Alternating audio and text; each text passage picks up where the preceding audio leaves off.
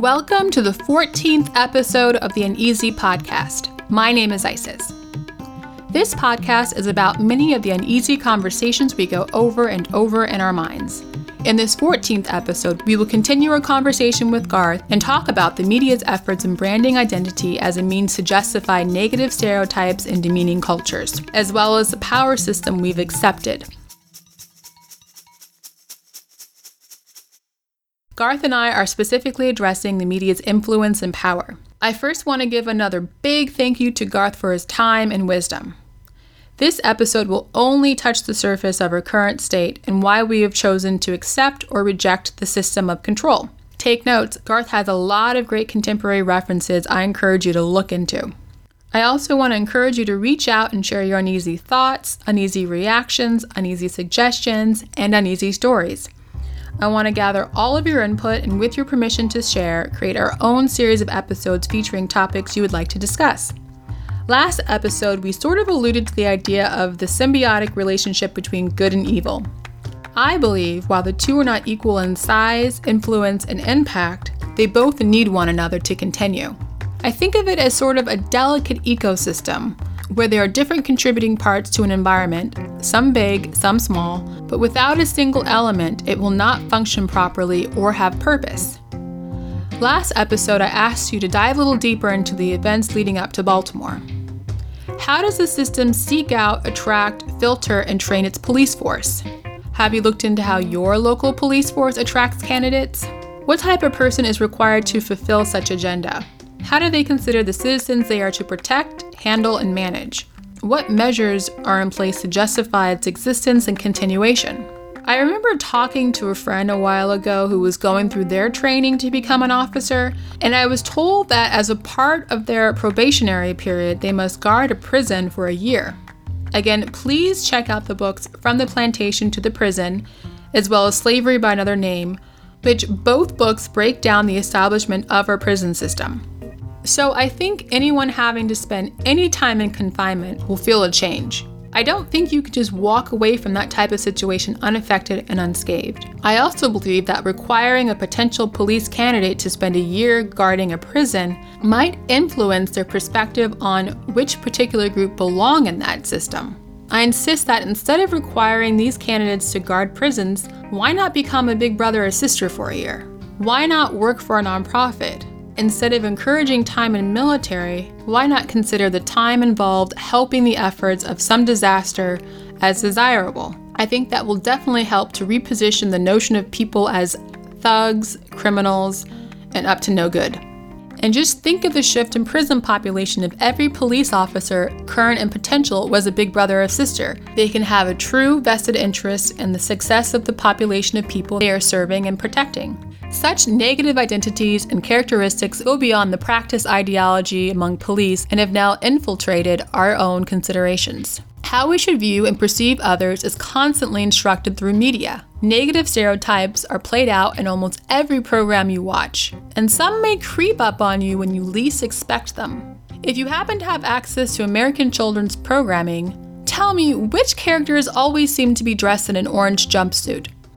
I remember years ago, I don't know if it was the same Academy Awards or if it was there were two different occasions. Halle Berry got, I don't remember if it was like the Best Actress Award or whatever remember Monsters Ball? And the same year, Denzel was awarded for his role in Training Day. And I looked at that and I said, another big slap in the face. She's degraded. He's a pimp. His character, he's a dirty, foul, manipulative criminal cop. And she's basically, a hoe.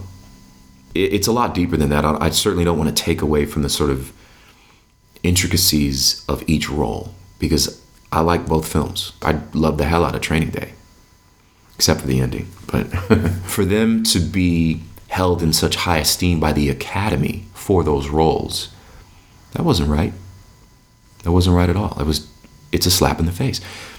You telling me that Denzel's role in Training Day was more worth an award than his role in Malcolm X? Certainly not. But it's the Academy. Who runs the Academy? And there you go. As a grown-up, I've been looking outside the box since I was 12. It always felt like there was something wrong with the world. I knew it wasn't just because. Poor people aren't poor just because they're poor, or they're dumb, or they're stupid, or they're unable to achieve. There's a reason for this. Why? And so I really started to question things when I was 12, 13 years old. Like, I was the kid at the dinner table who my parents didn't want to talk because I was always bringing uncomfortable stuff up. It all started to make sense once I started reading, once I started really researching, once I got into media that was outside the mainstream and dialoguing with people who kind of felt the same. I take what the media gives with a grain of salt, if you will. I don't, I know, I understand what it is, and I know why. So I don't look at it as something that, I don't hold any of that stuff in high esteem. You know what I mean? Like, oh, the Academy Awards, great, but I know what that is. Grammys, I've been there. I actually, was a part of that for a while. I saw on the inside. I know what that is. I get it. There's an agenda. At the end of the day, the revenue is going to a small few. And when you really look inside their pockets, you see that they're basically into everything. And there's a through line. There's a singular method to the madness. There's a singular agenda. And it's a worldwide thing. And it's unfortunate. But like you said, I think it goes back to, you made a great strong point about, the necessity, and the sort of symbiotic nature of that relationship, I had a visitor last night, and we were talking about something very similar.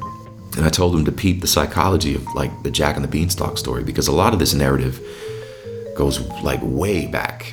The idea that the few or the one has to rule over the many. And Jack and the Beanstalk is very much that allegory, that the metaphor for the 1% versus the 99%. Jack finds these magic beans, right? You could look at that as science, biochemistry, psychology, spirituality, all the sort of tools that are used to, hide, control, manipulate. Climbs up to these higher heights, finds all this wealth, and there's a giant. And he steals all this stuff, and he gets away with it. And to me, it's like, you were able to figure out a way to manipulate and control the masses and steal their wealth, the resources. Because all government has become, and I think has been really, is a way. And I think this was talked about in the Zeitgeist films. But I remember watching the first Zeitgeist film. You should check it out when you get them in. I think there's 3 of them now. They're online for free. You can just watch them. The film basically breaks down the system of controls. And it groups them into like 3. The first film groups them into 3 main systems. You have the religious system. You have the sort of war machine. And you have the financial institution. And it uses those 3 to basically tell the tale and to break down what the current zeitgeist is and why it is that way. Zeitgeist meaning like the sort of the way things are right now. It talked about how government is set up as a middleman between people and resources. And we have a divine right to those resources. And the governments came in and said, we'll control it so you don't have to worry about it. You pay us, and we'll take care of everything for you. And that's what they do. It's like a middleman to prevent humanity, their God-given right, to access and to utilize and to control their own destinies by these resources. It's amazing. It's like the greatest magic trick ever pulled, and it's all an illusion. Did you ever see THX 1138? It's the first film that George Lucas did out of film school. He did a version for his thesis. I think it was at USC Film School. It's like a short film. It's also great. But the actual feature film, it's basically a society set in the future. And it's underground because, whatever has happened to the earth has happened. And, the inhabitants of this underground world are controlled by the ruling class using drugs. and you have to take your drugs on time, and they pair you with a mate, and I don't think people are allowed to have sex, and they control all this by drugs. And he basically rebels, I think his mate, I don't remember what happens, but there's a rift somewhere, so he starts not taking his drugs, and next thing you know, it's like this whole journey for him. Dope movie. There's like echoes of this film that he put into like Star Wars, and the name of his sound company is called THX, and there's like Princess Leia was being held in cell 1138, all these little different things. And George Lucas, that guy, if I could like get in front of him, I don't know how many secrets this guy has. The media is a system of conditioning. It's behavioral science. If they were presented with the alternative, what would they choose? It's like the character who played Judas in The Matrix. I don't care if the machines made all this up. It tastes like steak. I'd rather be eating steak than this goop every day. I think there's probably a lot of those people. Sometimes it's like, what's it worth? Which gets into more of a spiritual conversation. I assume, and I know, and I've discovered, and it makes sense, and I see the bigger picture, and it's very scary, and it's very dark, and it's very, you could call it depressing. So, what am I doing? What's my purpose? What's my role in this? If I know, why aren't I doing more? What could I be doing? What else could I be doing, or what should I be doing? Besides just presenting things in that context that could make a small difference. If it is a war, and I'm aware, and I want to be on a certain side, well, what am I doing to help fight that war? And really at the end of the day, what can any of us do? And I think that is a big question. So what have you chosen to accept? What do you challenge? What have you given up on? Next episode, we'll continue our conversation with Garth and focus our discussion on encouragement and perseverance, so please check it out. Also, please rate this episode, leave a comment, subscribe to the Uneasy podcast. I would love to hear from you. For more details about this episode, please visit Quasi Sound's website. I've included more information about this episode for you to enjoy, as well as the music I use throughout the show. And while you're there, please buy my book. I sincerely appreciate your support, and it will help continue creating more content. Thank you for listening to the Uneasy podcast.